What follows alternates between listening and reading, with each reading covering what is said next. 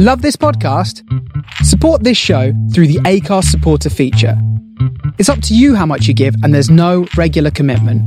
Just hit the link in the show description to support now. Hey, it's Paige DeSorbo from Giggly Squad. High quality fashion without the price tag. Say hello to Quince. I'm snagging high-end essentials like cozy cashmere sweaters, sleek leather jackets, fine jewelry, and so much more. With Quince being 50 to 80% less than similar brands. And they partner with factories that prioritize safe, ethical, and responsible manufacturing. I love that. Luxury quality within reach. Go to quince.com/style to get free shipping and 365-day returns on your next order. Quince.com/style. Hey, I'm Ryan Reynolds. At Mint Mobile, we like to do the opposite of what Big Wireless does. They charge you a lot, we charge you a little. So naturally, when they announced they'd be raising their prices due to inflation, we decided to deflate our prices due to not hating you. That's right. We're cutting the price of Mint Unlimited from $30 a month to just $15 a month. Give it a try at mintmobile.com/switch. $45 up front for 3 months plus taxes and fees. Promo rate for new customers for limited time. Unlimited more than 40 gigabytes per month. Slows full terms at mintmobile.com.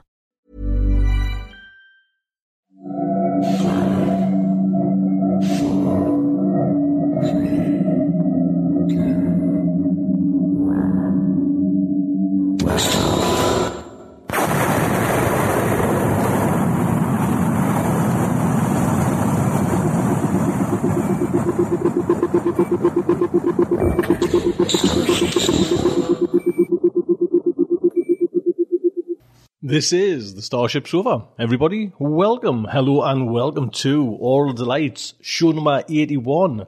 I am your host, Tony C. Smith. Everybody, welcome.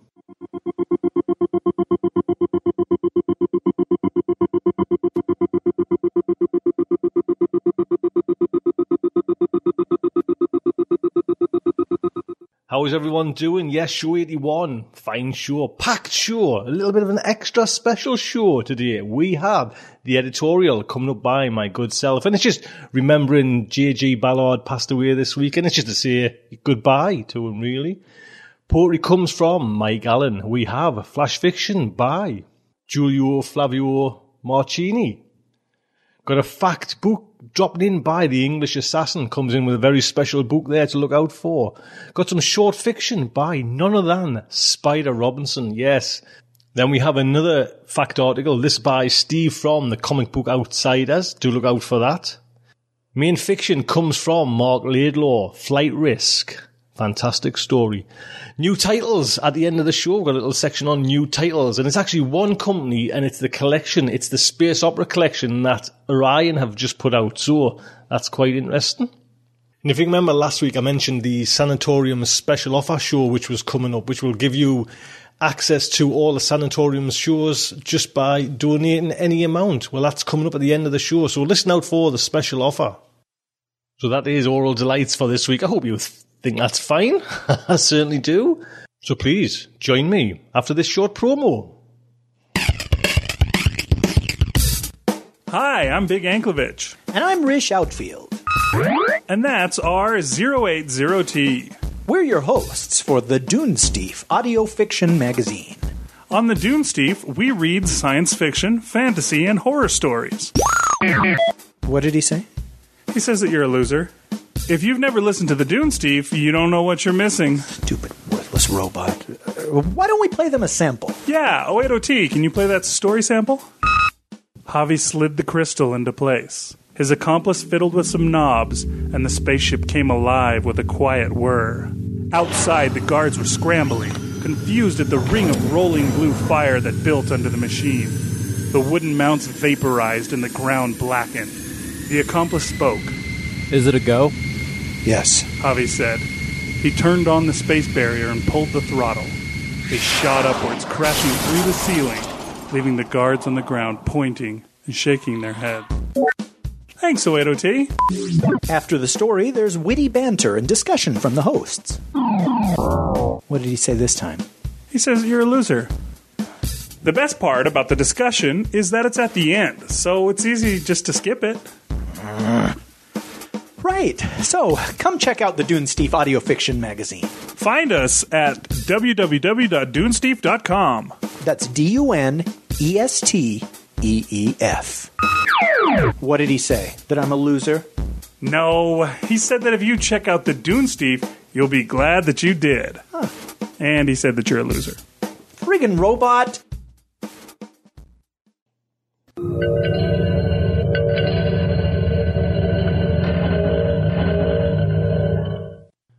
So getting into the editorial, and like I said before in the introduction, J.G. Ballard passed away this week, and it's just really to say goodbye to him. Do you know what I mean? He was one of the kind of instrumental creators of this kind of movement that came around with Moorcock and everyone like that and the New Worlds. And it's funny, I didn't really connect with all of his stories, all of his books, all of the times. He's one of them writers, for me, I sometimes kind of struggled with, you know, and I didn't like the latter part of his work. It didn't really seem to, for me, go where I wanted to go in writing. But certainly the book I read called The Drowned World, well, I actually listened to it on audio. It was just immense, to be quite honest. Please, if you can track that down, if you've got that on audio, I mean, the audio version as well, it just was a kind of stunning piece of work. But it was just his descriptions, and it was just this kind of, it was so intense, the work. Do you know what I mean? You were kind of on edge, you know, for the characters, for the protagonists. And he's just describing of this kind of drowned world, you know, like London flooded and you know, it kind of turned into the tropics and everything like that. What a fantastic story. And total, one of those stories where it was just total submersion. You know, you just got so involved with it.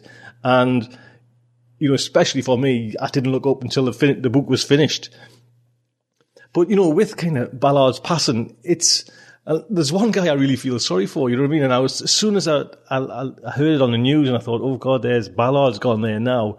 You know, I'm thinking of Mike Moorcock, because it's bizarre that, or in a way, Mike's lost, like, say, so many friends of late in that kind of area. Do you know what I mean? He sent us an email. I was trying to get some more stories off him, and he sent us an email saying, you know, he's still having trouble coming to the, you know, terms with Tom Dish's suicide. Then, not long after that, Barrington Bailey died. Then one of his best friends, Jim Cawthorne, and Jim Cawthorne was one of the artists for New Worlds who actually lived in Gateshead. And Kieran always wanted to go and interview him, you know, for the show, and we never got around to doing that. But he just died, and this is all kind of in this year, you know what I mean, or in this short period. And then now comes J.G. Ballard, and you know, if you pop over and watch our video, you know, he kind of mentions him in kind of fun and passing, and he was a true friend to Mike Moorcock there. So you kind of think, God, eventually all that's, you know, we're all kind of getting shunted up to the kind of the firing line. You know, it'd not be long before all my friends and, you know, myself as well are kind of in that lineup to go, you know, to go wherever. But it's a strange one. But I'd just like to say, hearts and thoughts go out to J.G. Ballard's family and friends. You know, what a great writer. And please do check out The Drowned World. It is just an evocative piece of storytelling, you know, science fiction at its grandest. I think it's time to just step into some poetry now. Black Holes Hold Their Breath by Mike Allen. Read by Kate Baker. I'm sorry to disappoint science fiction fans, but if information is preserved, there's no possibility of using black holes to travel to other universes. If you jump into a black hole, your mass energy will be returned to our universe, but in a mangled form, which contains the information about what you were like, but in an unrecognizable state. Stephen Hawking, 2004. Black holes hold their breath, deny the urge to exhale, as life's pull grows frail. Speak at last in death, tall tales of their creation, slow lives told in sighs. Slow gods dying lies, spewing misinformation, hiding Holocaust. All the lives they've claimed, returned, recombined and maimed, all escape hopes lost. Damning stars, we curse your crime, robbed of our chance to slip the end of time. Thank you, Mike. Do pop over to Mike's site. I'll put a link on the front of the website. Fingers crossed for the Nebulas for Mike as well. He's in there with that story, The Button Bin. Mike, fingers crossed, sir, for you. So moving on to the flash fiction, and it's by Giulio Flavio Marcini. Now, Giulio, the last time I tried that, it took us ages, and I'm just going off memory here if I got that name right or not. So, Giulio, I hope I have, sir. Thank you so much for this. It is narrated by Annette Bowman, and now I'll put a link on to Annette's site. Annette wants really to make her little site, like a little kind of stopping off point so you can kind of go in different directions and anything science fiction. So do pop over to Annette's site, and Annette, thank you so much for this narration. So the Starship Sofa and her Oral Delights is very proud to present Different by Giulio Flavio Marcini. She stepped in the air chute and felt the familiar sense at her stomach as she began her ascent. She was not used to being so edgy. Perspiration accumulated at her brows, and she noticed her quick breathing. She tried to calm herself down and take slow, deep breaths. She was supposed to meet her husband. She lingered there, feeling her heart pound, and dried her temple with a handkerchief. He arrived in the elevator beside hers, and gaped a moment looking for her. He walked to her, and their hands searched for each other and held firm, tightly clasped. Their eyes were locked with a look of understanding and cool acceptance. She thought of her family. She was from a family of 3 children and had grown up in a green lawn suburb.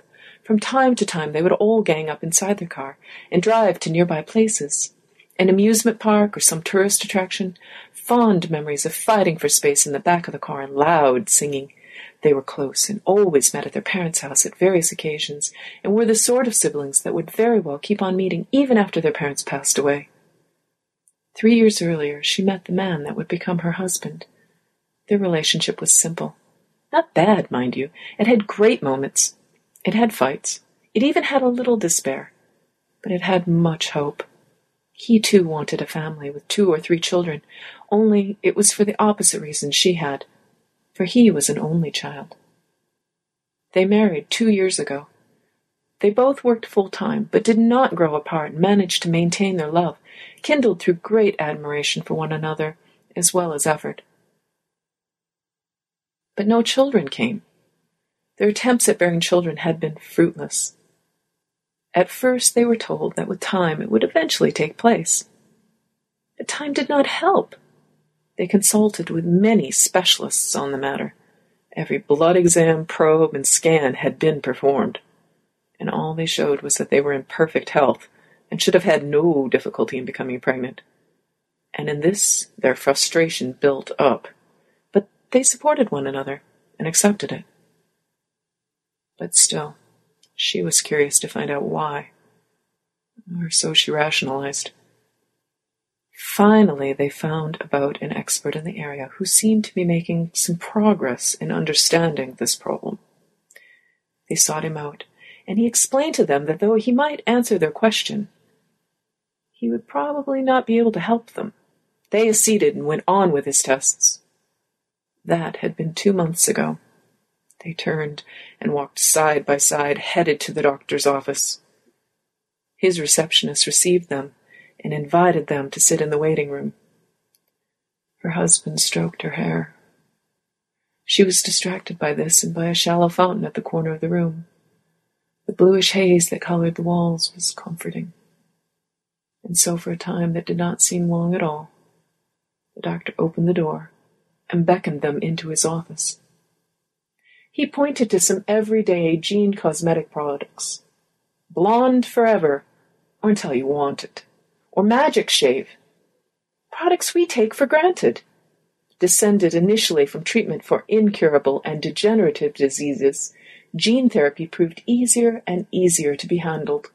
Soon lotions and ointments carried viruses commandeered to make small gene changes in many things such as skin color and hair texture. They had always been considered innocuous. He explained to them that viruses did not work in a homogeneous fashion in everyone. Some effect of these viruses could be found far from eyelashes or nails, their original site of intent. Unwittingly, people were making changes in their genome, affecting their descendants. More of these changes were accumulating at such a pace that whole chromosomes started losing their original size and shape, losing compatibility. Finally, he said, "What I'm trying to say is, you cannot have children with each other, for you are not altogether the same species." There you go. Julio, thank you so much, sir.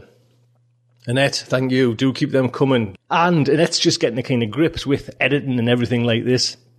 And it's a steep learning curve, Annette. So yes, do stick at it. Very worthwhile. Don't forget, mind, if anybody else wants to narrate, I've got some plans for Oral Delights where I want to kind of take it bigger and better and stronger. And the idea is to get some more short stories on there in one go, in the show itself. So what I need is kind of a nice big harem of narrators. I've got quite a few at the minute, but if you want to narrate for Starship Sofa, you fancy having a go, do drop us an email, starshipsofa@gmail.com. I'd love to hear from you, and we'll just try it out, just see if it's for you, And fact articles, if you've got a fact article you're interested in sharing with the world, let me know. So talking about, someone who got in touch, English Assassin there, got in touch with this fantastic book review. Simon, sir. Hi Tony, the English Assassin here again. And I thought I'd let everyone know about what was for me, and probably only me, and for maybe a handful of others, a relatively semi-momentous event in science fiction. No one died, nothing like that. All that happened was, for the first time since the late 1980s, a classic British science fiction novel has been republished in the month of March 2009. The novel, it being John Christopher's post-apocalyptic The Death of Grass.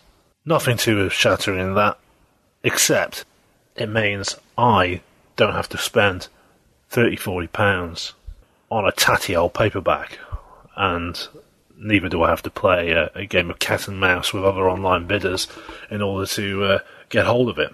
I speak from bitter experience here, having many occasions in the past tried and failed to get my hands on a copy of The Death of Grass for a more reasonable price. Of course, now The Death of Grass is available for a much more affordable and justifiable sum of £8.99 in the Penguin's Modern Classics range. I can sit back, cigar in hand, congratulating myself on my obvious cunning and prudence and foresight in not giving in to the temptation of trying to gazump my virtual online competitors. Anyway, I digress. Even better news than my small saving is that despite my ludicrously high expectations, which so often in the past been my undoing, The Death of Grass is in every way the missing link in the British post-apocalypse genre that I had always hoped it would be. First published in 1956, it only missed out in winning the 1957 International Fantasy Award to that long-forgotten novel, Lord of the Rings, by someone or other, J.R. something. And in that same year, it was adapted to film under its American title, No Blades of Grass. It's set in the Wyndham tradition made famous with his novel Day of the Triffids. The Death of Grass depicts the collapse of British society following a plague, which is in the process of wiping out all the grasses on the earth. Now, on the face of it, this might not sound too bad. Sure, the British Lawn Tennis Association might not be too happy presumably having to postpone Wimbledon, and shares might rise in AstroTurf companies, but it hardly seems up there when compared with the other inventive ways that SF authors have wiped us out over the years. The killer plagues, the asteroids, the killer plants, the alien invasion, the solar radiation, the nuclear holocaust. They all seem far more dramatic than a humble grass-killing virus. But when you think about it, wheat, barley, oats and rye are all affected. And this is only after the virus has mutated, having previously wiped out rice crops across Asia. And as the plague spreads, Europe and the US have to start tightening their collective belts. while they hope for a miracle cure. But the cure doesn't come, and in a matter of months rationing is in place. Of course, here John Christopher doesn't miss a trick in showing us how interrelated our food chain is. Without grass crops, there's no cows, there's no sheep, therefore there's no dairy industry, just potatoes and pig farming, a diet of bangers and mash. Not so bad, maybe, apart from the rickets, that is. The virus isn't giving the world the time it needs to make the switch from non-grass-based agricultural methods, and the democratic governments are all found wanting in making that decision. Instead, they pin their hopes that a cure will be found in time. But like real life, there are no miracles to be found in this novel. In Death of Grass, when society falls, it falls hard and it falls fast. The novel follows a haphazard collection of refugees fleeing the chaos of London, led by the main protagonist, John, an architect, in a desperate attempt to reach the safety of his brother's farm in a sheltered and highly defendable valley somewhere in the north. The novel immediately distinguishes itself from Wyndham's Cosy A Day at the Triffids. Here, the new semi-fascist emergency government gives orders to implement a nuclear strike on a lockdown London in a futile attempt to cull Britain's population to a more sustainable post-grass level. Tipped off by his cynical friend Roger, a civil servant, of the impending nuclear disaster, John and his wife Anne, both bourgeois liberals, find their values immediately challenged as they are forced to decide who to leave and who to take. Here the Death of Grass pulls no punches and assumes that even before the full extent of the situation is understood by the population, that law and order will soon break down. En route to his brother's sanctuary, John and company are subject to assault, rape, banditry, and they themselves soon find their bourgeois morality irrelevant to their new world and quite disposable.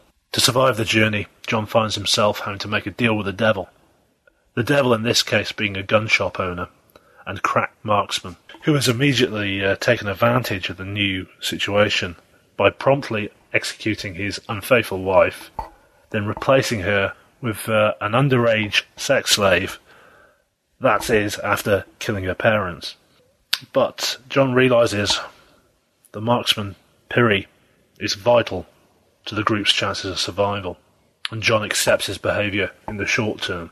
He himself considers killing him later, once his usefulness is over.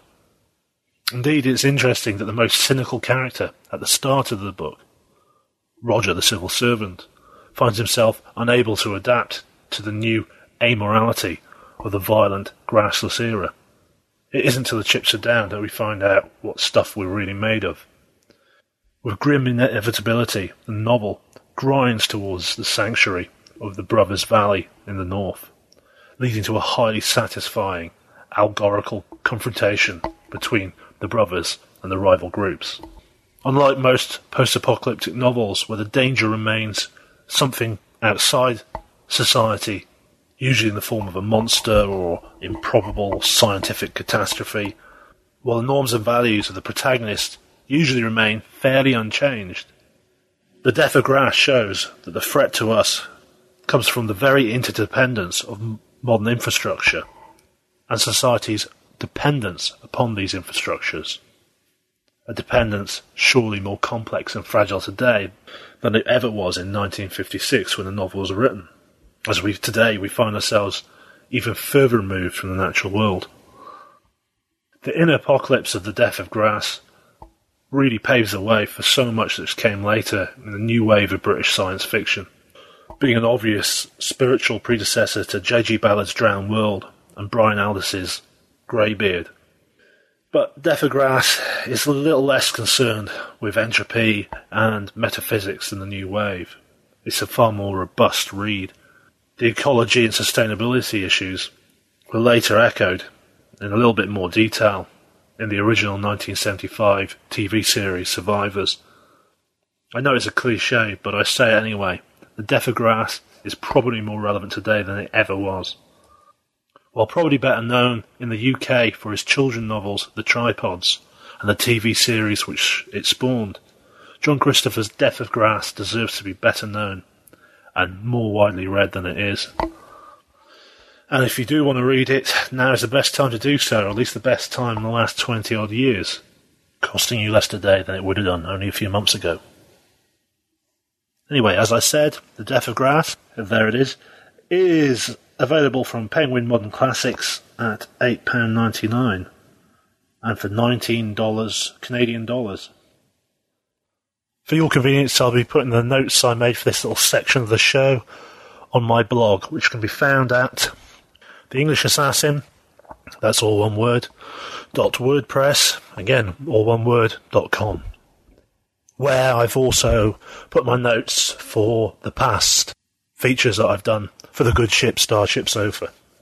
I'll also stick up there any other links and bits and bobs I might find regarding this novel and anything else. That's all from me, Simon Ingerill, The English Assassin. See you next time. Bye. Now, like a phoenix rising from the ashes, English Assassin website. So please pop over there and have a look. There's more fact articles on, and there's more bits from this review that he's actually got on the site as well. So pop over to the English Assassin's website and say hello and check out his work there. Now, this is one of the ways where I want to kind of, and it won't be every week and it won't be all the time, but if I get enough narrators on board, do you know what I mean? It's certainly a possibility. This is another short story I'm going to play today, and this one's actually narrated by Spider Robinson, written by Spider Robinson, and Spider Robinson's voice. We're talking comfort zone here, just fantastic. And I emailed Spider, I think it was to do with the certificates for the Sofa Notes, the awards, and he actually came back and said he was writing this story, and I can't even mention it just yet in case it hasn't even came off or things aren't going right. But what the idea he was writing it with another writer. What an idea, and what a little niche story this is going to be. And I'm dying for this book to come out, so if I hear any more about, I'll certainly let you know. But until then, the Starship Sofa and her oral delights is very proud to present Not Fade Away by Spider Robinson. I became aware of him 5 parsecs away. He rode a nickel-iron asteroid of 100 metric tons as if it were an unruly steed, and he broke off chunks of it and hurled them at the stars, and he howled. I manifested at the outer periphery of his system and waited to be noticed. I'm sure he had been aware of me long before I detected him, but he affected not to see me for several days, until my light reached him. I studied him while I waited. There was something distinctly odd about his morphology. After a while I recognized it. He was wearing the prototype, the body our ancestors wore. I looked closer and realized that it was the only body he had ever worn. Oh, it had been balanced and space-proofed and the skull shielded, of course, but he looked as if when balancing was discovered he had been just barely young enough for the process to take. He must have been one of the oldest of the eldest. But why keep that ridiculous body configuration? It was hopelessly inefficient, suited only to existence on the surface of planets, and rather poorly to that. For a normal environment, everything about it was wrong. I saw that he had had the original sensory equipment improved for space conditions, but it was still limited and poorly placed. Everything about the body was laid out bilaterally and unidirectionally, creating a blindside. The engineering was all wrong, the 4 limbs all severely limited in mobility. Many of the joints were essentially one-directional, simple hinges. Stranger still, the body was grotesquely, comically over-muscled. Whenever his back happened to be turned to his star, the 40-kilo bits of rock he hurled achieved system escape velocity. Yet he was able to keep that asteroid clamped between his great thighs. What individual ever, much less routinely, needs that much strength in free space? Oddest of all, of course, his mind was sealed. Apparently totally, I could get no reading at all from him, and I am a very good reader. He must have been completely unplugged from the bonding, and in all my 3,000 years I have met only 4 such. He must have been as lonely as any of our ancestors ever was. Yet he knew that the bonding exists, and refused it. A number of objects were tethered or strapped to his body, all worn but showing signs of superb maintenance. It took me several days to identify them all positively as utensils, several more to realize that each was a weapon. It takes time for things to percolate down out of the race memory, and the oldest things take the most time. By then he was ready to notice me. He focused one of his howls and directed it to me. He carefully ignored all the part of me that is bonded, addressing only my individual ego, with great force. "Go away!" "Why?" I asked reasonably. "Go away at once, or I will end you!" I radiated startled interest. "Really? Why would you do that?" "Oh, ah!" There was a silence of some hours. "I will go away," I said at last, "if you will tell me why you want me to do so." His volume was lower. "Do you know who I am?" I laughed. "How could I know? Your mind is sealed." "I am the last warrior." "Warrior? Wait now. Warrior. Must be an old word. Warrior. Oh! You kill and destroy. Deliberately. How odd. Are you going to destroy me?" "I may," he said darkly. "I see. How might I dissuade you? I do not believe I am old enough to die competently yet, and I have at least one major obligation outstanding." "Do you lack the courage to flee, or the wit?" "I shall attempt to flee if I find it necessary, but I would not expect to succeed." "Ah, you fear me." "Fear? No, I recognize the menace you represent. I repeat, how might I dissuade you from ending me? Is there something I can offer you? Access to the bonding of minds, perhaps?" This reply was instant. "If I suspect you of planning to initiate the bonding process with me, I will make your death a thing of unending and unspeakable agony." I projected startlement, then masked it. "What can I do for you, then?" He laughed. "That's easy. Find me a fair fight. Find me an enemy. If he or she or it is as strong as me, I will let you go unharmed. If stronger, I will give you all I own and consecrate my death to you." "I am not sure I understand." "I am the last warrior." "Yes?" "When I chose my profession, warriors were common and commonly admired. We killed or destroyed not for personal gain, but to protect a group of non-warriors, or to protect an idea or an ideal." I emanated confusion. "Against what?" His answer was days in coming. "Other warriors." "How did the cycle get started?" "Primitive men were all warriors." "Really?" "Then there came a time when the average man had to be forced to kill or destroy. One day he could no longer be forced. A balanced human in free space cannot be coerced, only slain. Can you visualize circumstances which would force you to kill?" "Only with the greatest difficulty," I said. "But you enjoy it? You would find pleasure or value in killing me?" A week passed. At last he smote his asteroid with his fist, sharply enough to cause rock to fly from its other side. "No, I lied. I will not kill you. What good is a fight you can't lose?" "Why did you lie?" "In order to frighten you." "You failed." "Yes, I know."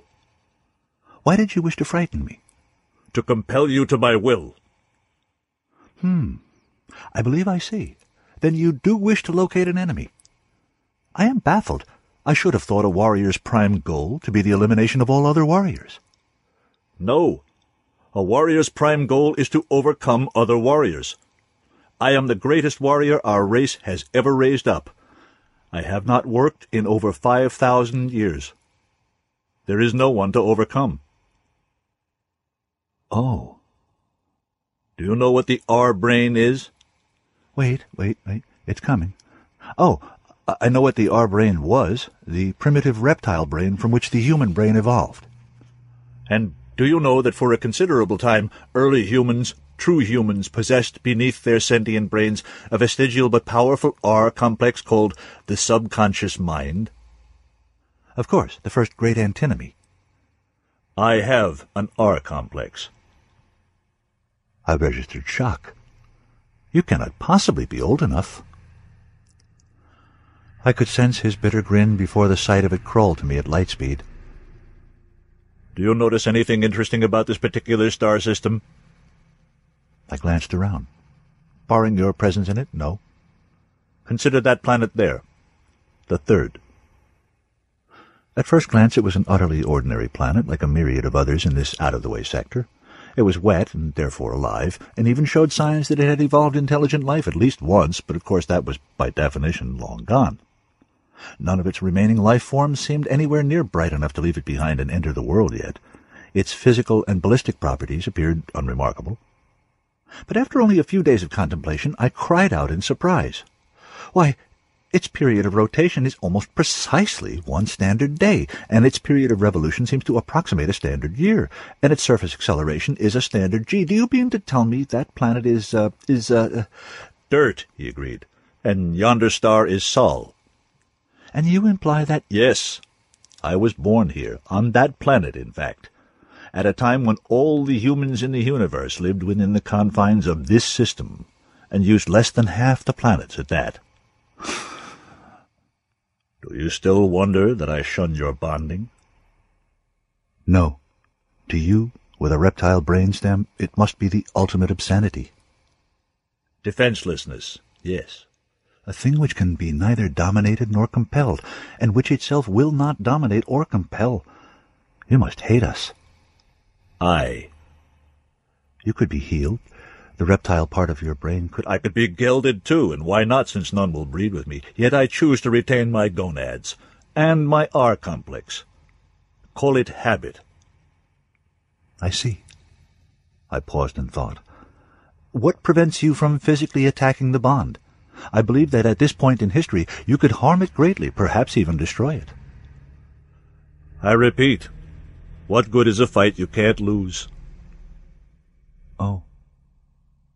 In the old days, there was glory. There was a galaxy to be tamed, empires to be carved out of the sky, mighty enemies to challenge. More than once I pulverized a star. With 4 allies I battled the 10 of Algol, and after 2 centuries broke them. Then were other sentient races found in the inner neighboring arm of the galaxy, and I learned the ways of fighting them. He paused. I was honored in those days. I was one of mankind's saviors. A terrible chuckle. Do you know anything sorrier than an unemployed savior? And your fellows? One day it was all changed. The brain had evolved. Man's enemies were broken or co-opted. It became clear that competition for unlimited wealth is insane. Peace broke out. The cursed bonding began. At first we fought it as a plague swallowing our charges, but ere long we came to see that it was what they had freely chosen. Finally there came a day when we had only ourselves to fight. And? We fought. Whole systems were laid to waste. Alliances were made and betrayed. Truly frightening energies were released. The rest of mankind withdrew from us and forgot us. I can see how this would be. Man had no need of us. Man was in harmony with himself and his neighbors, and it was now plain that in all the galaxy there were no threatening races extant or imminent. For a long time we had hoped that there might lie enemies beyond this galaxy, that we might yet be needed, and so we fought mock combats, preserving ourselves for our race. We dreamed of once again battling to save our species from harm. We dreamed of vindication. A long pause. Then we heard of contact with bondings of sentient beings from neighboring galaxies. The unification began. In rage and despair we fell upon each other, and there was a mighty slaughter. There was one last false alarm of hope when the malign bonding of the Crab Nebula was found. His voice began to tremble with rage. We waited for your summons, and you... Suddenly he screamed, "You cured the bastards!"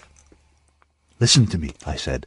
A neuron is a wonderful thing, but when 1 billion neurons agree to work together, they become a thing 1 billion times more wonderful. A brain, a mind. There are as many stars in this galaxy as there are neurons in a single human mind.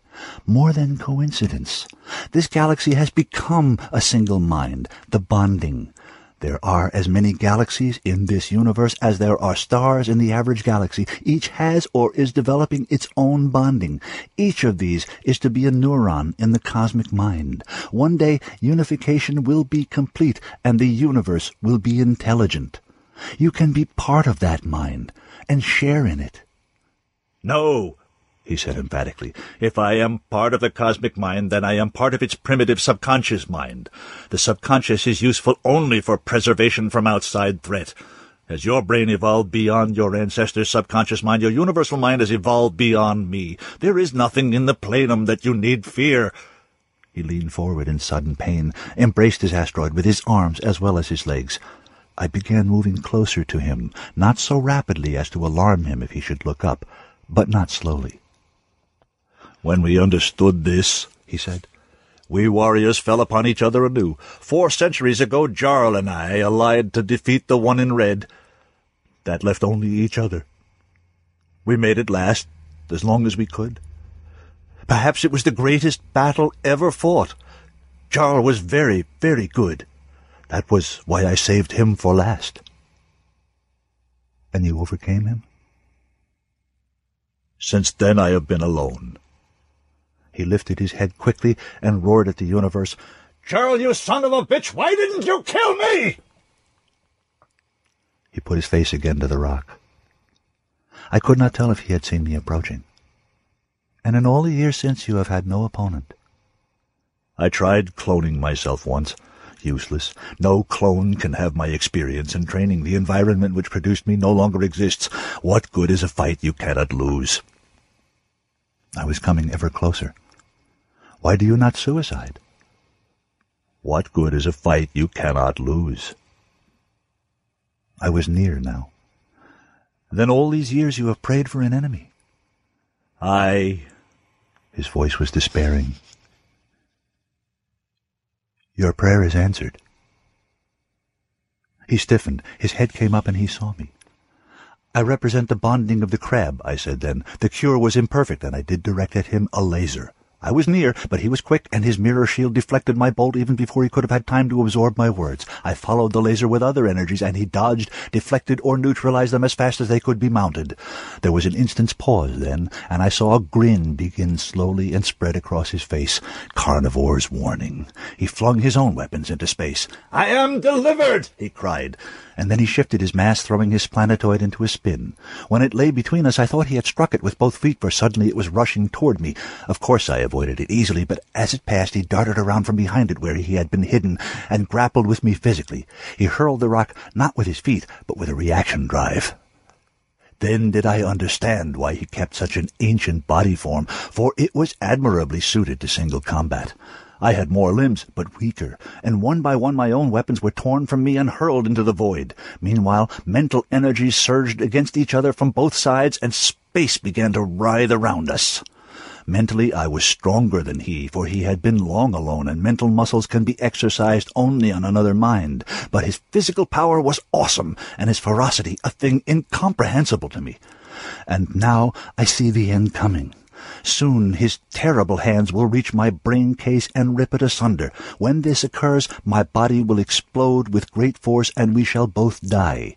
He knows this, and in this instant of time before the end, I know what he is doing beneath this shield where I cannot probe. He is composing his last message for transmission to you, his people, his bonding. He is warning you of mortal danger. He is telling you where to find his hidden DNA samples, where to find the records he has made of everything he knows about combat, how to train his clones to be almost as good as he is, and he is feeling the satisfaction of vindication. I could have told you, he is saying, ye who knew not my worth, who had forgotten me, yet will I save you. This is my own last message to you, to the same people, to the same bonding. It worked. He believes me. I have accomplished what you asked of me. He has the hero's death he craved. We will die together, he and I. And that is meet and proper, for I am the last healer in the cosmos, and now I too am unemployed. That story appears in the collection User Friendly from Baen Books, and is copyright 1998 by Spider Robinson, all rights reserved. There you go. Do pop over to Spider Robinson site. Do say hello from the Starship Sober. That would mean a lot to me if you just went over there and just said hello and thank you. You know, we've got some more work by Spider Robinson coming soon. Next up, we have Steve from the Comic Book Outsiders talking about Fear Agent. Steve, sir. Hello, my name's Steve from the Comic Book Outsiders podcast, and today I'm here to talk to you about Fear Agent from Dark Horse Comics. When I think about all the classic sci-fi action heroes and those who've had comics, TV shows and cartoons made about their adventures, I think of Flash Gordon, both the Buster Crabbe and the Sam Jones versions, Buck Rogers and Dan Dare. All of these heroes are outstanding men who fought the good fight. They rarely, if ever, swore, and in general they were decent and honest men. Well, now it's time to add another name to the roster, Heath Houston. Heath is a sci-fi action hero and adventurer, but he's unlike those previously mentioned because he has almost nothing in common with them. He drinks, swears, cheats, lies, steals, and he kills aliens. Heath is an alcoholic Texan and the last Fear Agent, an honorary title given to a group of humans who fought in a hopeless fight to save Earth. On a normal day, a race of aliens invade Earth and decimate the entire planet. Any resistance seems to have failed, and those who survive the initial attack huddle together in the ruins of their world. Determined to get payback for the millions of humans slaughtered, Heath and a group of resistant fighters create the Fear Agents, people who will teach the alien invaders the true meaning of the word fear. With help from alien sympathizers, the Fear Agents gain access to advanced technology which allows them to hold the line. However, in doing so, some terrible crimes are committed, and the worst truth of all is discovered, that invasion wasn't an invasion at all. Earth just happened to be in the way between two warring alien civilizations. In a desperate attempt to save his world, with his friends dying all around him, Heath does something terrible. In the process, a horrendous number of aliens die, and Heath is labelled as a war criminal by the aliens. With Earth all but a shell, and nowhere else to go, Heath blasts off into space in search of adventure. Heath's story continues years after the invasion, with our hero drifting from world to world, getting tangled up in all manner of adventures involving primitive alien races, human survivors, space pirates, the occasional Fear Agent, time travellers, alien spiders, weird western worlds, seemingly omnipotent alien beings, and of course, all manner of alcohol to numb the pain. Throughout the series we find out more about Heath and his past, and why he went from being a happy married man to being alone in space with only his ship's computer as his friend. Misery loves company, and even when he does well and wins, there's never really a happy ever after ending for Heath. He just continues. On to the next adventure, the next drunken mishap, the next time-travelling escapade. There are elements of this comic that remind me of Red Dwarf, specifically the middle series where they were trapped in Starbug, roam the galaxy in search of Earth and Red Dwarf. But with Fear Agent, Earth isn't 3 million years away. It's right there, and he can go back to it if he wants. It's just, there's nothing much to go back for, really. It's a graveyard to an all but extinct race. I'm probably making this comic sound very depressing now, but it really isn't. It's horrific at times, with people and aliens dying and being torn into pieces or blown up. And the artwork by Tony Moore is always graphic and very colourful, which somehow makes it cheery. There are definitely melancholy moments for Heath when he contemplates his life and the decisions he's made, but then 5 minutes later he's usually up to his elbows in alien parasites, so it's all good. This might sound like a strange comparison given everything that I've said, but Fear Agent sometimes reminds me of a darker version of Star Wars. Mostly it's because humans are just one tiny part of the tapestry of space. We're not the dominant species who rules over everything. We're just another pink squishy flesh sack amidst bug-eyed aliens, cyborgs, and weird jelly-brained beings that are hard to describe. Star Wars A New Hope gave us a look at the seedier side of space on Mos Eisley and the Cantina, and if the film had continued in that vein, then it would be in the same ballpark as Fear Agent. Rick Remender, the writer of Fear Agent, is someone who likes to flex his muscles when writing. He never seems to do the same thing twice, and the same can be said about the different story arcs in Fear Agent. Each trade paperback is about 5 issues long, and in it you'll get a fast-paced story with some great plot twists that you'll never see coming. He also never plays it safe either. Other writers would take their stories to the edge of the cliff, and then somehow find a convenient way to save a favourite character. It might make for a happy ending and it makes you feel good, but there's something very dishonest about that kind of writing. Keeping a character around because you like them, not because they deserve to live, is cheating the audience. We've seen it countless times on TV and in films, and Hollywood is notorious for its saccharine endings. You won't find that here. In Fear Agent, much like in the original Star Wars where Han shot first, Heath is there, pulling the trigger and spitting on the corpse of his enemy because they deserved it. Fear Agent is a fun, unflinching and unapologetic sci-fi adventure series where the main character is far from perfect. Despite all his flaws and the terrible things he's done, there's something endearing about Heath. You want him to succeed. You want him to go back in time and somehow find a way to stop the alien invasion that shattered his world and his life. You're rooting for him because he's an everyman, just an ordinary Joe caught up in unimaginable events that drove him to drink and despair. So if you want a sci-fi comic where the focus is on fast-paced action and horror, one that has real balls and real heart, then look no further than Fear Agent from Dark Horse Comics. I'm Steve from Comic Book Outsiders, and thanks for listening. Our podcast is focused on bringing our listeners hidden gems from the world of independent comics, movies, and TV. Mainstream comics, like TV and movies, receive a lot of media attention, but there is a wealth of fantastic material out there in every single genre that needs to be talked about. On our podcast, my co-host Scott and I regularly interview creators, discuss topics of interest, reveal guilty pleasures in the genre confessional, and I regularly pitch comics to Scott to try get him interested in something new. We've also recently started a book club where we challenge ourselves and our listeners to try something outside their comfort zones, be it modern or a classic novel.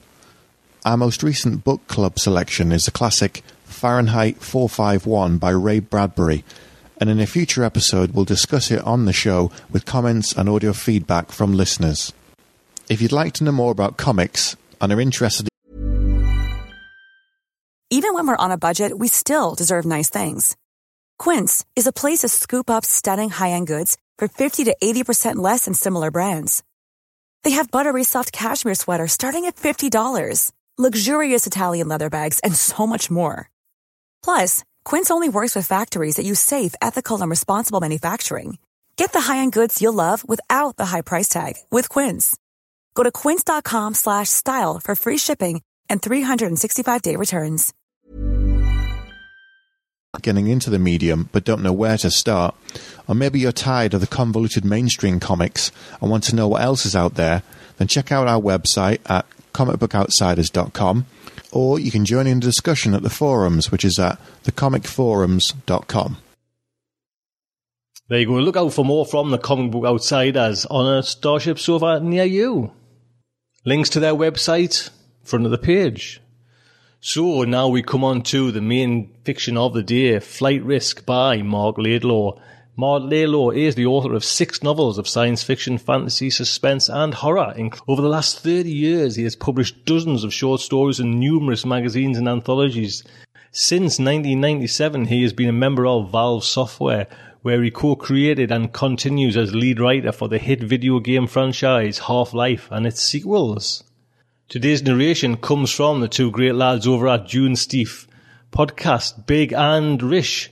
These two guys met in college where they were both participating in the same student film. They discovered they both had a love for writing and reading speculative fiction. Years later, they had become addicted to story podcasts and they decided to start one of their own. The Dune Steve audio fiction magazine reads sci-fi, horror, fantasy stories. And that was the promo that was played earlier this show. So just a big thank you to Big and Rish for this narration, a fine narration. So the Starship Sofa and her Oral Delights presents Flight Risk by Mark Laidlaw. They brought Foster to the boy by a route of back alleys and parking garages, shifting him from car to car several times, until eventually, although he'd thought he knew the city very well, he found himself uncertain of his whereabouts. They were near the airport, he knew that much. Condemned buildings, empty shops, and the rumbling pall of jet trails over everything. With a massive extension of the runways planned, this part of the city had known it was doomed. The exodus occurred before delays set in. A perfect place to hide the boy without seeming to hide him. The final car, a black sedan with dented doors and fenders thinned by rust, drew to a stop at the rear of a building that had too many windows to be a warehouse, too few to be a residence. The man riding shotgun stepped out and opened the door. Foster slid from his seat and back, clutching his worn black bag to his gut. Along the alley, tips of garbage poked through humps of snow. There was just enough warmth in the air to carry a threat of the sourness and rot waiting beneath the ice. A black wrought-iron gate swung open in the rear of the building, and a third man, large and heavy-browed, appeared there, beckoning. Foster recognized features of gigantism, but felt no thrill at the fact that he was seeing his first giant. As Foster passed inside, the door clanged shut, cutting the rumble of a jet engine to something felt rather than heard. Foster saw a dim hall with access to a slightly brighter lobby just ahead. The giant held back the accordioned bars of an elevator cage. Foster stepped in and waited for the giant to crowd in beside him. "I'll meet you up there," the giant said, his voice thick with menace. "Don't get off until I let you out." "No," said Foster. "Of course not." The giant pressed a button and retreated, letting the doors clang shut. The elevator jerked and began a scraping ascent. If the illuminated numbers above the door were to be believed, the elevator was skipping floors. More likely, the lights were burned out. When the car finally ground to a halt, Foster knew only that he was somewhere above the 7th floor. He waited what seemed a full minute before he heard clanging, and then the giant appeared, hauling open the door and peering in at him. Out of breath and sweating profusely, he made scooping motions with his hands. "Yes, yes," Foster said, following him out and down the hall. The giant stopped at a door with 909 painted on a frosted glass pane. He dug into his pocket until he found a ring with 2 keys on it. In the giant's hand, they looked like keys to a child's diary or a toy padlock. He unlocked the door and pushed it open, making it clear to Foster that he should go in first. Foster heard a hum of voices mixed with the rumble of another jet passing above. They stepped into what had been the waiting room of an office, more recently being used as a residence. The domestic touches were few: a small refrigerator, a microwave oven, a card table, and several folding chairs. An old office desk butted up against a sofa bed. Pizza boxes, cereal cartons, dozens of paper coffee cups. A television with poor reception, volume almost inaudible, the source of the muted voices probably. There was another door on the far side of the room, frosted glass pane in its upper half. It was ajar, and through the gap he saw a mattress laid flat on the floor. On it lay small, thin legs in parachute pants, bony feet in frayed socks. The giant saw him looking, gave a shrug in that direction. "Go ahead. Look him over." The boy glanced up as Foster entered, wary and unsurprised, as if he had already seen many strangers come and go, Foster just another. A movement in the corner startled Foster. A second man stood up, tall and thin, so pale his face might have been a streak of light cast by headlights, sliding along the wall. "Thank Christ," the man said. "I can get the hell out of here." "He's not your replacement, Gaunt," said the giant, coming in behind Foster. "This is the doctor." "Doctor? So when do I get a break?" "When this is all over." "When—" Gaunt cut himself short, glaring at Foster. "What does he know?" "I don't know or care about your business," Foster said. "I'm here for the boy." The pale man laughed. "You're not the only one. Wish the others were as prompt, though." "Shut up," said the giant. "You need to learn patience." "Hey, that's the doctor's department. Go ahead with him, Doc. I think he needs a good worming myself. Where he comes from, they've got all kinds of crud. Little brat doesn't know how good he's got it here. No appreciation. All the toys we brought him, he just sits there." "Please," Foster said. "All right. I'm going out for some swill, since the doctor's here. If that's okay with you." "Be quick," the giant said. The 2 men stepped out into the other room, leaving Foster and the boy all the privacy they were likely to have. The lock had been removed from the inner door. Foster knelt down next to the mattress. The boy watched him carefully. "I am a doctor," Foster said. "Do you know that word? You speak English?" The boy just stared. His hair was as much gray as brown, like the fur of a mangy wolf Foster had seen in the zoo. His eyes were almost as feral and far more aware of being caged. Foster tried to smile, but felt it might be misinterpreted. A smile could just as easily have foreshadowed cruelties in the boy's recent past. Do you know if he's had any inoculations? He called back into the other room. What? The giant's shadow swam up beyond the frosted glass. You mean like polio shots? The usual vaccines. Measles, mumps, rubella, tetanus, kid stuff. They found him in an orphanage. There must have been a medical staff. The place was 100 years old. Rotting wood. A lot of kids were sick from the same thing, but it was nothing you could catch. That plant in Belarus or wherever, the one where they had the leak. Hell, Foster said, leaning closer to the boy. If that's it, if he's that sick.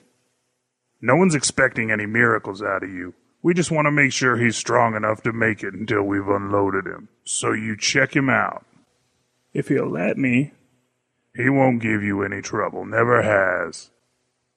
Foster reached for the boy's wrist, took his pulse. From his bag he took the stethoscope and listened to the boy's chest through a thin sweater. The boy's breath was warm and smelled of sugar and milk and something else, a smell remembered from youth, working on old radios and television sets. It was like the smell of electrical discharge, yet not quite ozone, and it was stronger closer to the boy. He leaned in, nostrils flaring, and the boy reared back abruptly. Sorry, Foster said. Didn't mean to... Well? The giant had come up quietly behind him. He's well enough, but he could use some fresh air, some exercise. It's not healthy for a child to be shut up in a place like this. It's out of the question. He has toys if he'd play with them. Foster hadn't noticed the box full of jumbled plastic pieces pushed into one corner of the room. Decks of cards, sponge rubber balls. No cars or planes or anything that would make noise. Nothing such a boy would be likely to have any interest in playing with. Foster rose and walked to the window for a look at the icy day. He poked a few fingers through the dusty blinds. Air, he whispered. The window ledge was brick, crusted with grime, mortar that had welled up like gray dough. Pigeons milled somewhere nearby. He could hear them cooing. There was a very small playground across the street, between old apartment buildings, a few bare trees stretching up from muddy snow around climbing equipment the color of rust. Even looking at the iron bars put the tang of cold metal in his mouth. Down there, he said. There's a playground. It's totally deserted. How do you think it would look, this boy, with the two of us? I'll take him myself. There's nothing suspicious in that. He's what? Not even school age. No one will question. It was impossible to tell what the giant was thinking. His face gave no clue whether he was considering the situation or had closed himself off to any possibility of compromise. I'll take care of him, Foster said. You can watch from up here, and the other, your friend... Gaunt. He can watch from somewhere closer, in case you're afraid the boy's a flight risk. The giant made a dismissive gesture. He has nowhere to run. Foster glanced over at the boy, who watched them intently, but seemed unable to decode their conversation. He speaks no English? None. That's another problem. How will you make him obey you? How do you? The giant didn't answer. There was no need. He was an irresistible force, albeit not as malevolent as he seemed, because now he shrugged and opened his hands, palms upward. All right, but I'll stay with you. Fine.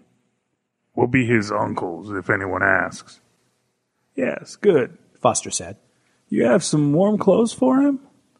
The giant slipped away and returned with a heavy coat, dark and thick, brand new. The boy was worth that much investment to someone. Don't want him catching cold, the giant said with a shrug and thrust it at the boy. Come on, he said. We're going out. The doctor thinks you need to play. He's a child, Foster repeated. Of course he needs to play. In the deserted hall, they kept the boy between them. His small face was hidden in the folds of the thick hood. Foster started toward the elevator, but the giant shook his head, wagged a finger. Not that way. You think I might run? With this boy, I take no chances. The stairwell was not much larger than the elevator car. The boy went first, down to a lobby of cracked marble that reeked of stale cigarette smoke. The giant opened the front door and looked both ways, then waved them through. There were few cars in sight. He motioned at the empty playground. Go ahead. I'll wait in here. I'd rather not be seen if I can help it. Come whenever you like, said Foster. It will do him good, I'm sure of it. Go. Foster put his hand out and was both surprised and gratified when the boy took it without hesitation. They needn't run. There was no traffic, but Foster felt like running all the same. On the far sidewalk, he stopped with a hand on the low gate that opened into the park. He grinned down at the boy and was rewarded with a small smile. A hint of color was coming back to his cheeks. Foster truly saw his eyes for the first time, and they were blue. Blue as the sky that hid somewhere beyond clouds, gray as the underside of a trash can lid. Go, Foster said, swinging open the gate. Go play. You know play? You know fun? He clapped his hands and gestured at the swings, a roundabout, a teeter-totter. No wonder no one played here. The playground was an anachronism, full of archaic devices considered unacceptably dangerous by insurance brokers. The toys of his childhood, and that of his own children. Fearful mothers and city councilmen had conspired to tear these places down. The boy looked at him in disbelief, like a wild creature that has been caged and finds itself suddenly free. He stood staring up at Foster, then looked back at the ground floor facade of the office building. The giant had drawn back inside. The boy spun around and ran toward a towering slide of buckled metal, undoubtedly a dangerous, rickety, tetanus-bearing thing. It took Foster a moment to realize the sharp sound he'd heard as the boy took off was a laugh. The boy hurtled down the slide, sweeping snow off as he went. From there, leaping across the puddle of slush at the bottom, he rushed toward the swing set and threw himself into the frayed rubber seat, the swing chains grating as he began to push and pull himself into widening arcs. On the highest arc, Foster feared for a moment that the boy was about to hurl himself off into the sky, his face and chest and legs, every part of him strained upward, where the sun seemed to promise it would soon tear away the clouds. It was such a visceral certainty that he startled himself by taking a step toward the swing, as if to catch the boy. Then down he came, slowing, slipping off. The boy rushed to the next amusement, the roundabout. He pushed it round and leapt on, then off, pushed it again and again until Foster grew dizzy from watching. Methodically, the child extracted every bit of amusement from each toy. After a while, Foster looked for somewhere to sit. The snow had begun to melt, and the benches were dripping. Mounds of brown sand revealed themselves through mounds of snow. He began to sweat inside his jacket and loosened several buttons. The monkey bars clanged with a hollow sound as the boy climbed to the top. Foster had to suppress an urge he had not felt in many years, the urge to call out a warning. As a father, he had developed the less instinctive response, let the boy be. This was the best Foster felt he could offer the orphan child, the freedom to reach to the sky, proclaiming himself master of this small height, at least for this moment. Let the boy have it. It was little enough. Across the street, the pale man was just returning from his errand with 2 paper cups. At that moment, the sun burned a hole through the clouds and set the street gleaming. Foster watched the men talking to each other in the doorway of the building, the giant taking one of the cups, then gesturing across to the playground. Gaunt's confusion turned to anger. He came striding across the street, while the giant snarled something behind him. Foster put up a hand as if to say there was nothing to be concerned about, but at that moment he heard fluttering and felt a vast shadow spread over him from behind. He turned in surprise and growing astonishment as the other men began to shout. Foster saw that the giant, as he came, had reached into his jacket and drawn a gun, but for Foster that scarcely registered. The electric smell which he had whiffed earlier was a strong presence now, but that was the least of it. The boy still stood at the apex of the monkey bars with his hands outstretched. But now he was more clearly signaling, summoning something, making a gesture of desperate pleading and abandon, as if he were clawing at the sky, as if he were pulling it down to him, as if it were a curtain he would tear into rags. It was a child's gesture, grasping and selfish and uninhibited, completely unaware of its strength. And in response came birds. Pigeons, muted grays and browns and patched white, spiraling from their roosts on the surrounding buildings. They circled and swept in, drawn to the boy. As Foster stared, something hit him hard from behind. The giant shoved him aside. Gaunt leapt, snarling at the bars, trying to clamber toward the gathering cloud of wings. The bars were icy and slick. Gaunt immediately lost his grip and went down hard, banging his jaw. With a grunt, he collapsed into slush. The giant began waving his hands in the air, heedless of the gun. No! Foster said. Put that away! And lower. You want someone to see? As if anyone would notice a mere gun. The boy was barely visible now at the center of the birds. How quickly they had gathered. He was lost in there, all but hidden. However, in glimpses, Foster saw his face, peaceful and beaming, eyes closed, grinning. Then the wings closed in again. Get down from there! The giant shouted, and he pointed the gun into the mass of wings. Foster had the delirious impression that the whole swarm was shifting, pulling away from the bars. Impossible, but... Please! Foster said. Let me... The gun went off. The sound was lost in another, louder sound that tore the atmosphere apart like a sonic boom, accompanied by a flash like that of lightning. The air seemed to crack and split, like a thin sheet of quartz shattering under pressure, firing sparks as it shattered. Then the light failed, and the sun was swallowed up in clouds again, and the sound was but an echo. Whether it was the gunshot or the other shock that did it, the birds scattered, exploding from the scene as if flung in every direction. For a moment, Foster saw the boy hanging in midair, several feet above the monkey bars. Then he fell. His knees struck the bars with a bang. He went through them like a rag doll, striking his head once as he went. He hit the ground just as Gaunt was rising to his feet with a hand cradling his jaw. The ozone smell mixed with the dusty miasma of feathers. Foster rushed for the boy, pushing himself through the bars of the cage, lifting him from the snow. He moaned in Foster's arms, beginning to shiver, soaking wet. The giant put out his arms, and Foster carefully fed the boy to him through the bars. The gun was hidden again. He needs to get to a hospital, Foster said. No way, said Gaunt. They ran across the street, Foster struggling to keep up. He might be concussed. It's extreme neglect not to... Your fault, Doctor, said the giant bitterly. If anything happens to him, he needs immediate care. No hospital. The lobby door slammed shut behind them. This time the giant crowded into the little elevator with the boy, leaving Foster and Gaunt to climb the stairs. Because of me, Foster thought, not for the last time. As they climbed, Gaunt stopped once to hold a rail and catch his breath. His teeth were chattering. Foster realized the other man was terrified. He struggled to regain control of himself, then grew rigid as he saw Foster staring at him. What are you looking at? Nothing. I'm sorry. You should be. It struck him again, because of me. The boy had a broken leg. That was the only certainty. The giant made several calls, and supplies arrived soon after. Then Foster set the leg himself. If there were other, more serious injuries, hidden ones, he had to content himself with patching the ones he could see. He worried about the possibility of concussion, other complications, but there was nothing else he could do about them. The mark on the boy's brow went from bluish-black to yellow over several days as the weather warmed and the snow receded and the streets began to stink. Foster spied the coming of spring from between the blinds when he wasn't watching the boy.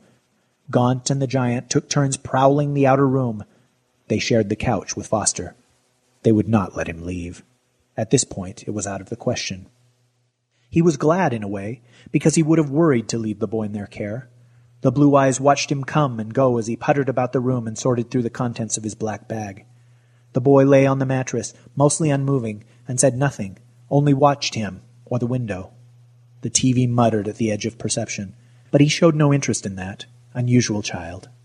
He kept gazing toward the sky, his attention growing, always especially rapt when the pigeons began to stir somewhere above, and when the shadows of winged things went flickering across the blinds. When Foster smelled the ozone whiff from time to time, he worried, remembering the cyclone of wings. At one such moment, the giant came storming into the room, scouring the corners with his eyes, as if searching for some traitor or enemy in hiding. His nostrils flared. He strode to the window and drew up the blinds, and there, startling Foster, was something to feed their apprehension. The crumbling brick ledge was lined with pigeons. Several dozen of them milled about, curiously mute, staring through the cracked and grimy glass as if looking for the boy. The giant let out a yell. He unlocked the window and pushed it up, shedding flakes of ancient paint. The birds swirled away from the screaming giant. Then he slammed the window down so hard the glass cracked, leaving it intact, but looking like a puzzle made of shards. The giant stamped out of the room, then out of the suite. Gaunt paced about in the other room, his pale face swimming back and forth across the rippled glass of the inner door. Foster sank down on a corner of the mattress and leaned toward the boy, who had learned to trust him enough not to shy away.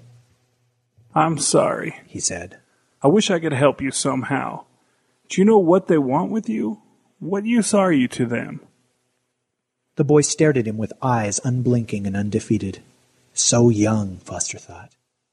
The giant returned less than an hour later, carrying shopping bags. He busied himself in the next room. Foster left the boy and wandered in to watch ominous preparations. The giant had a loaf of cheap white bread. He pinched out lumps of dough and rolled them into balls. The desktop was scattered with flour. The giant dropped a large box back into one of the bags. Not flour, he realized, for the box bore a skull and crossbones. "What's that for?" he asked. "I have to protect my investment," the giant said. "You don't know what trouble I'm in if anything happens to that boy." "Yes, but I don't see—" "No repeats of the other day. I can't allow it." Filling his pockets with the dough balls, the giant opened the door to the boy's room. The boy looked on with blue eyes unblinking. The giant returned to open the cracked window. It opened easily now. He carefully arranged the balls of dough along the ledge, emptying his pockets. He lowered the window gingerly, and then the blinds. He turned and saw the boy watching him, and brushed his hands together, smiling. "Nice birdies," the giant said. By the next morning, the cooing above the casement had ceased. The dough balls were gone. In their place lay a solitary pigeon which must have died in the night and fallen from above. Crumpled and stiff, its glazed eye seemed to stare at Foster through the cracked pane. He stared back at the bird, feeling as if his own eye were equally crazed. Behind him, a thud. An exhalation. The boy had risen, pulled himself from the bed. He limped up beside Foster, dragging his cast. When he saw the bird, the boy collapsed. Foster felt himself crumbling from within, but he found the strength to catch the boy. The boy had learned to cry soundlessly and without tears. Foster carried him back to the mattress, amazed by his self-control. In the other room, the giant had no clue what transpired in here. The rumble of jets masked whatever sounds they might have made. There, Foster said, keeping a hand on the boy's back as he shuddered with dry weeping. "It's all right." The next day was warmer still. The suite began to grow uncomfortable, even suffocating. Foster asked the giant if they could open a window, although he knew the answer in advance. Gaunt and the giant were growing more impatient and nervous. Their mood verged on paranoid. Foster gathered that some crucial deadline had come and gone, that someone they were counting on had failed to appear. There were numerous hushed, harsh phone conversations on their countless cell phones, but they were diligent about keeping him in the dark. "Please," he said, pleading the boy's case. "Just the one window, just an inch or so, to let some air in." "No, nothing. You saw what happened." "Just a crack." Gaunt shot up from his chair, kicking it backward. The giant held him back. Foster retreated. Foster's only relief from the interior of the room, from the constant haunting of unanswerable questions in the boy's eyes, was to stand at the window and see what passed outside. But always the bird came to dominate his view. His eye incessantly returned to the increasingly active colony it had attracted. The first flies touched down on the dead eye, then darted toward the rawness of flesh inside the gaping beak, and finally lost all caution and began to explore the carcass thoroughly, inside and out. Sometimes he thought he could smell a faint putrid odor, only as much as would have drifted through the fractured pane. But the one time he started to unlock the window, to nudge the bird out of his view and dispel the flies, he found that the giant had appeared at his shoulder. "If you even touch that lock, I'll break all your fingers." Foster laced his fingers behind his back and watched the flies touch down on the pale gray ruff of feathers and tap across the glass, tasting everything. "I want that bird there as a reminder," the giant said.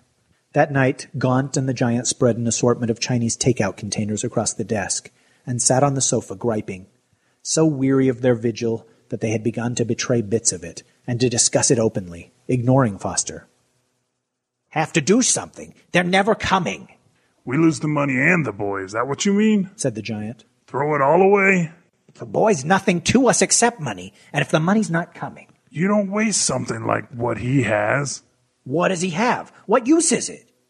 "That's not a question we have to answer.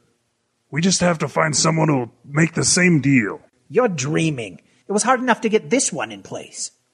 There's interest, believe me. There's also danger the longer we hold on to him. If he gets desperate or who knows what he'll do.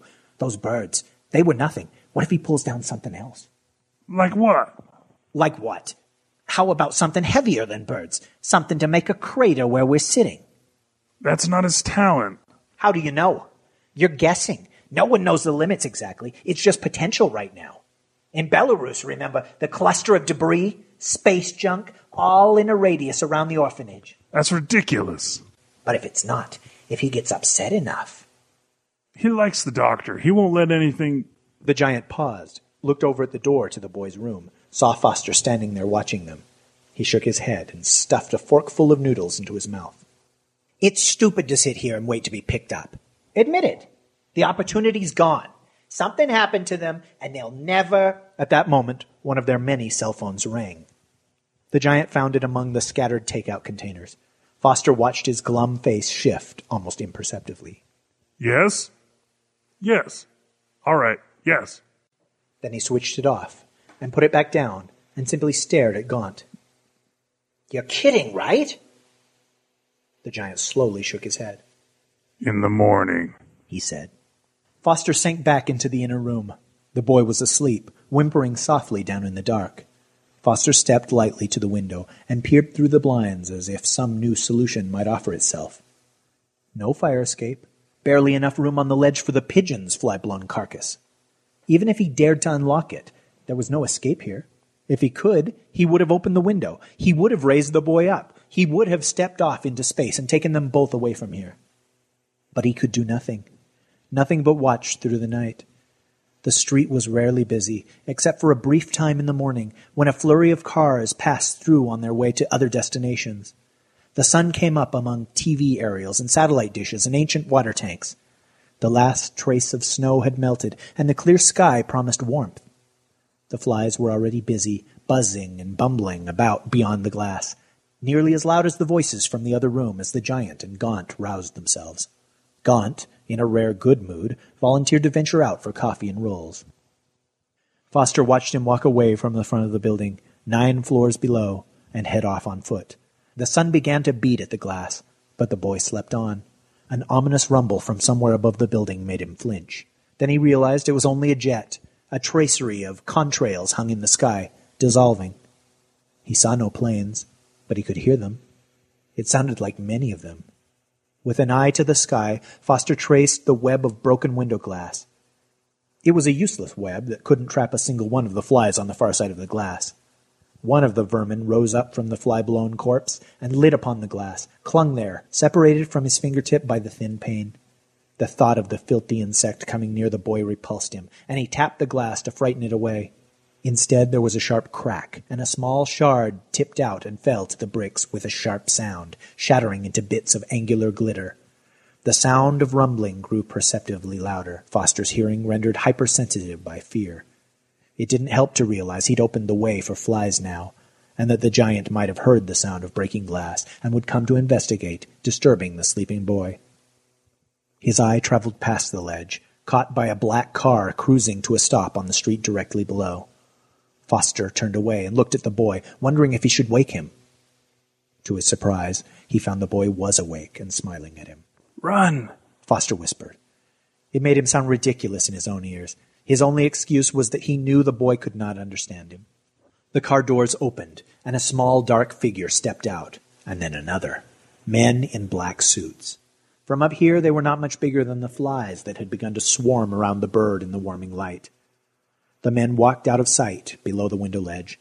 He pushed his brow to the glass, but they were hidden. He turned toward the boy, biting his lips, never having felt more helpless in his life. But for some reason, meeting the boy's eyes, he felt suddenly released.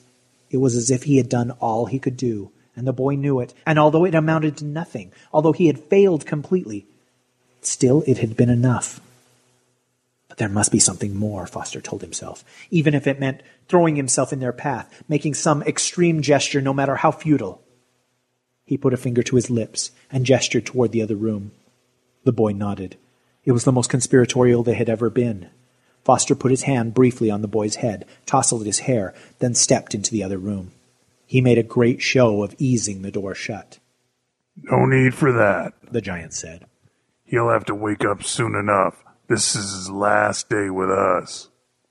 Foster pretended surprise. Really? Well, that's a relief. It's bound to be better for him wherever he's going. The giant looked at Foster as if he were impossibly naive.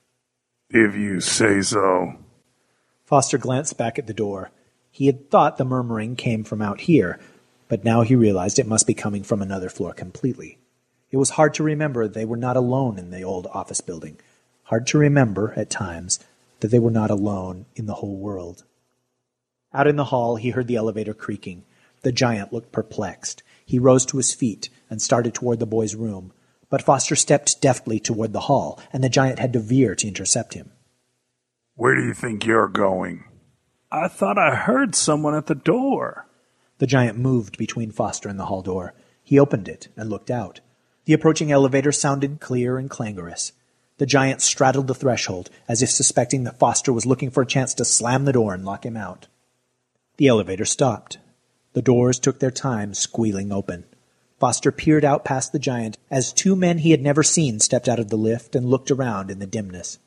The giant beckoned them over and stepped back into the suite, forcing Foster in first. Someone was talking urgently now in some room nearby. He could almost make out the voices.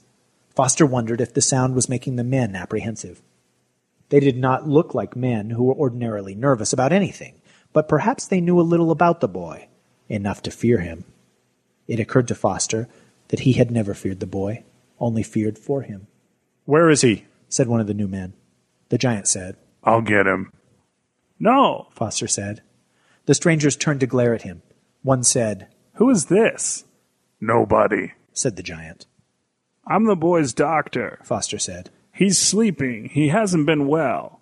He had a blow to the head and he needs rest. He needs special care. Anger. Is he serious?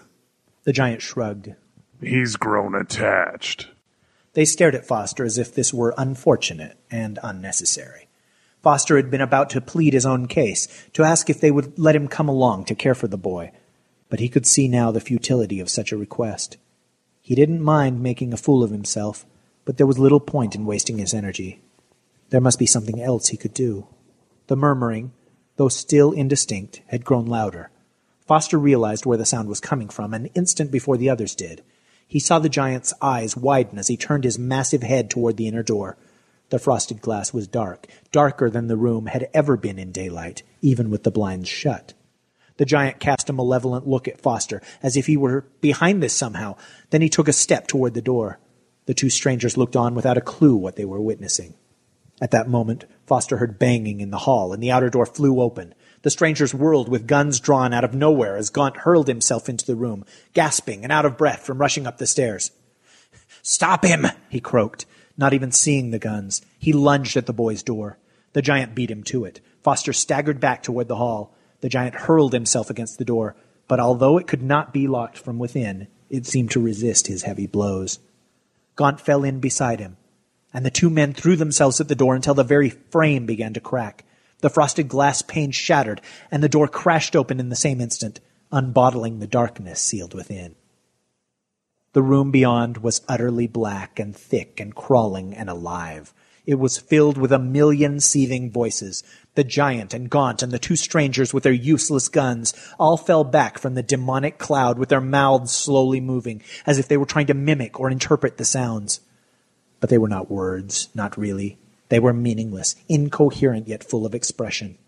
"Get in there!" screamed Gaunt. "You get in!" the giant cried.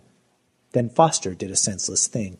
He turned on the strangers, about whom he knew nothing except that they were likely to be ruthless, and without a second thought he snatched the gun from the hands of the nearest. The man let out a shout, and they all turned to look at Foster. 3 guns pointed at him.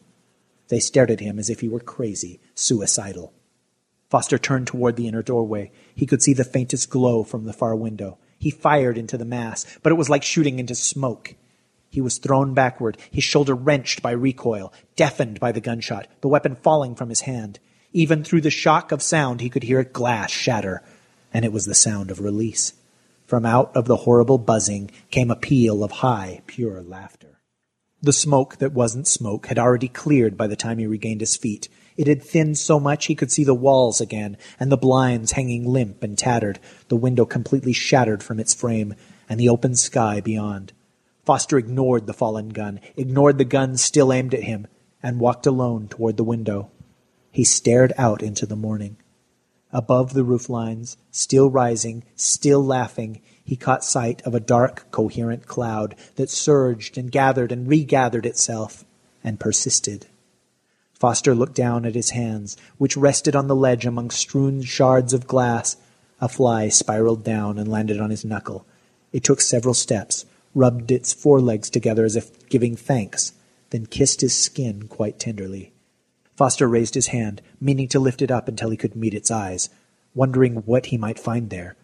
But the fly was only a fly, after all, and too restless for such formalities. Casting itself onto the wind, it hurried to rejoin its legion. Foster turned to face the other men, ready to accept their blame, whatever came. Because of me, he thought, and was content. Two sites you need to go over there and check out as well, Mark Laidlaw and June Steve Podcast, a fantastic podcast. Look out for more stories by Mark Laidlaw and more narrations by June Steve on Starship Sofa. So ending on new titles today, and it's going to be a little bit different new titles today. It is all by one publisher, Gollancz, and it's actually the collection they've got out, and it's just come out April the 16th, 2009, and each one is $7.99 paperback. It's the Space Opera collection, and you know what I'm like with collecting my Masterworks, and then I was starting to collect the actual yellow paperback ones, the Gollancz ones as well. They brought out these ones, and a lot of them are in, some of them are actually in, the other collections as well, but like I say, this came through my post anyway. I was like a kid in a sweetie shop when they all came through. But it is, there's some cracking stories there. So I just want to go through some of them, and describe them, the pictures on the front, and give a little kind of reading to them. First one up, I'll tell you, I'll go through them all and just list them all so you kind of know what's coming. Century Reign, Alistair Reynolds, that one's in there. Adam Roberts, a one called Stone. You've got Paul Anderson's Tau Zero. Greg Bear's Eon. You've got Ringworld, Larry Niven, Arthur C. Clarke, Rendezvous with Rama. You've got M. John Harrison, The Century Device, Olaf Stapledon, Last and First Men. Eternal Light by Paul McCauley. And Ilium by Dan Simmons. And like I say, there's a few there straight away that's been picked for the Masterworks collection that I know of. The Masterworks collection goes up to oodly numbers. I think, God knows how many. But certainly a lot more than the 10 here. And I think it's a good bold move by Gollancz. Straight away, it's got the collection bug grabbing me as well when I look at them. When I see them, I'm always keen on them kind of things. But they've picked some great, the Alistair Reynolds Century Reign there, the Ringworld, Larry Niven. But like I said, there is a couple or a few that's been hit on the other kind of series, and I'm wondering why they've done that. Obviously, it's space opera, and they're picking kind of their best 10 space opera ones. Century Reign, just like I say, they're all black and white, very mono, distinguished pictures, nothing to really do with kind of science fiction. If that's, like space opera, anything like that. Century Reign, I was just looking at Alistair Reynolds one there, the front cover. It's a bit like kind of shattered glass, time tunnel-y, fragmented, black and white shattered glass. Adam Roberts is the Stone one, and that's just really kind of, think of it as paper shredding, but when it's been cut dead fine and everything like that. That's basically all that one is. Tau Zero by the Paul Anderson's paper aeroplane, so some of them are kind of quite weird. Greg Bear's Eon is a bit of a kind of distorted circle. Oh, I tell you what it looks like. It looks like a filter. We use filter paper at work to filter out all the kind of water and filter out all the hard solids and everything like that. And it just looks like a chemistry lab filter paper. So I don't know if that's what it actually is, or a cone or something like that. Ringworld, Larry Niven. What would you guess? Ringworld, Larry Niven, what kind of thing would you guess? Well, no, it's not that. It's not a ring. It's some sort of pointed star. Paper pointed star. Rendezvous with Rama is a bit of a cone shaped again, looking at similar to like a coffee cup kind of in style and size. Century Device is like a sheet of paper, which actually looks really good. and the paper's been kind of blown out from like a hole, as if like a shotgun has been blown through it. But it's coming towards you, if you know what I mean, not the other way around, as if the shot's been taken from behind the paper. So that's actually a nice one, that one. Last and First Men, Olaf Stapledon that's quite a good one. It's just like loads of little cut-out men and women, just kind of human figure shaped. Eternal Light, Paul McCartney, is just paper cuttings, paper, when you punch paper holes, that's what I was looking for. Thousands and thousands of them. Ilium is a bit like a black and white sundial. So it's a bold move. My kind of reckoning, it's a bold move. And it might be that one reason, they're so distinguishable, these black and white ones, and striking covers in the way that they're just getting as far removed of the science fiction imagery, of the kind of the masterworks. Them covers are total science fiction, fantasy, boy wonder, girl wonder imaginations. These ones are just very, like the adult covers of Harry Potter and everything like that. So that's the kind of the style of them. Which when I first seen them kind of hitting about on the web, I was a little bit suspect. And this is wrong, really, of me. I mean, I'm looking at it now from the collections. You know what I mean? I've got the collections here on my desk, and they're nice. Do you know what I mean? And they're all kind of brand new. They haven't been kind of read. I don't think I'd actually read them. I don't want to read them and spoil them. But like I say, so I'm kind of looking at the kind of a gooey-eyed perspective. I've got them all, and they're all really nice. It is a nice collection. Don't get us wrong. Like I say, there's some cracking stories in there. I'll just read release that I've got for this space opera. Following the success of its revigoration of some of its most important genre works of the last century, including classic tales of terror and fantasy, Glance presents a stylish repackage for some of the key works of modern space opera. These novels have it all: galaxy-spanning plot lines, incredibly rich and colourful characters, and pure storytelling. The whole list, star-studded with award-winning novels and authors, comes rejacketed with a cool new look, ensuring these cutting-edge tales remain one of the most talked-about space operas of recent time. Eternal Light, Paul McCartney. Long out of print, this unique British sci-fi novel comes from the pen of a multi-award-winning writer and a true embodiment of ideas-driven sci-fi. Remember, we just played a Paul McCartney Little Lost Robot. Century Rain, Alastair Reynolds, one of the world's foremost authors of epic space opera. Century Rain is a dark, brooding noir novel set in the universe of Revelation Space, and combined Alastair Reynolds as a master singer of the space opera. That was the Times said that. Eon, Greg Bear. Hanging above the earth, a strange stone as vast as the imagination and honeycombed with mysterious chambers, has a huge ramifications for the entire human race in this classic 1980s space opera from a critically acclaimed award-winning author. Ilium, Dan Simmons. Taking the classic tale of Iliad at the starting point, Simmons crafts a compelling blend of ancient Greek mythology, time travel, space opera in this, one of his most important novels. Rendezvous with Rama, Arthur C. Clarke, perhaps the most important SF writer of his generation. Arthur C. Clarke remains one of the most influential and popular writers of science fiction. He has penned some of the most acclaimed and enduring science fiction novels ever written, and this, A Tale of Mankind's Contact with an Alien Spaceship, is among his finest. Last and First Men, Olaf Stapledon. Among science fiction writers, Olaf Stapledon stands alone for the sheer scope and ambition of his work. First published in 1930, Last and First Men is full of pioneering speculations about evolution, terraforming, genetic engineering, and many other subjects. Ringworld, Larry Niven. A motley band of explorers sets out to investigate an immense artificial land, some 180 million miles across, circling a sun. When their ship crash lands, they face a perilous trek across the Ringworld's surface in this classic future history. Stone, Adam Roberts. Sprung from prison in the centre of a star, the universe's last criminal is employed to kill the population of a planet. It is a crime that will tear apart interstellar utopia. In this novel, from one of the brightest stars of British science fiction and the king of high-concept SF. Tau Zero, Paul Anderson. The epic voyage of the spacecraft Leona Christine will take her and her 50-strong crew to a planet some 30 light-years distance. But because the ship will accelerate close to the speed of light, for those on board, subjective time will slow and the journey will only be a few years' duration. But an accident changes everything and the crew are plunged headlong into the unknown. Last one, Century Device, M. John Harrison. John Truck has outward appearance as just another low-life spaceship captain, but he was also the last of the Centurions, or at least half of him was, which meant that he was the only person who could operate the Century Device, a sentient bomb which might hold the key to settling a vicious space war. Harrison turns the conventions of space opera on its head with his razor-sharp SF novel. There you go. Space Opera, The Collection.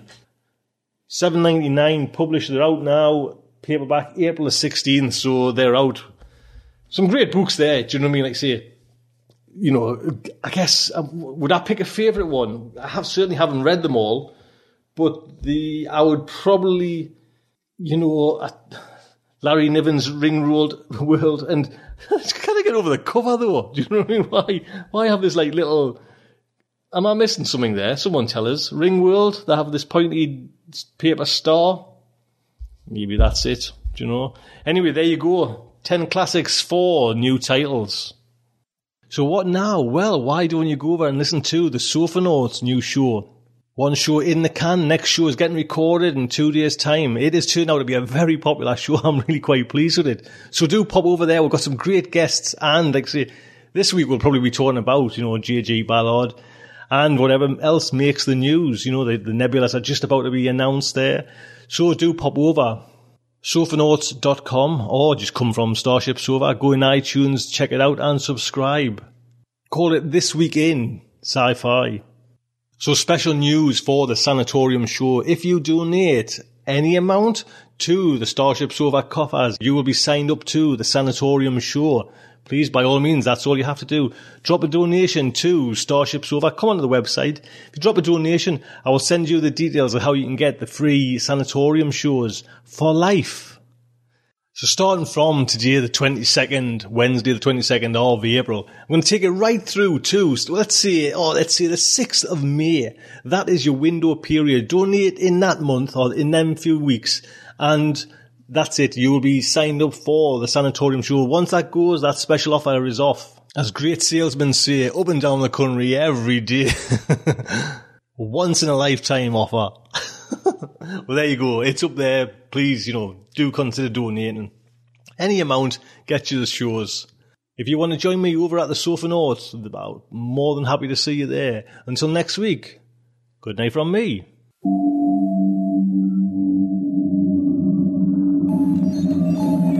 Will our heroes survive this terrible ordeal? Can they win through with their integrity unscathed? Can they escape without completely compromising their honor and artistic judgment? Tune in next week for the next exciting installment of Starship Sofa. Evacuation procedure initiated. Shuttle set for launch. Airlock will be opened in 3, 2, 1.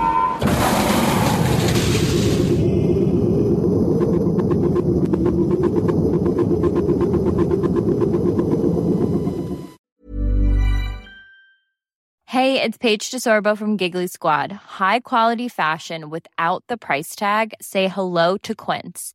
I'm snagging high-end essentials like cozy cashmere sweaters, sleek leather jackets, fine jewelry, and so much more. With Quince being 50 to 80% less than similar brands. And they partner with factories that prioritize safe, ethical, and responsible manufacturing. I love that. Luxury quality within reach. Go to quince.com/style to get free shipping and 365-day returns on your next order. Quince.com/style.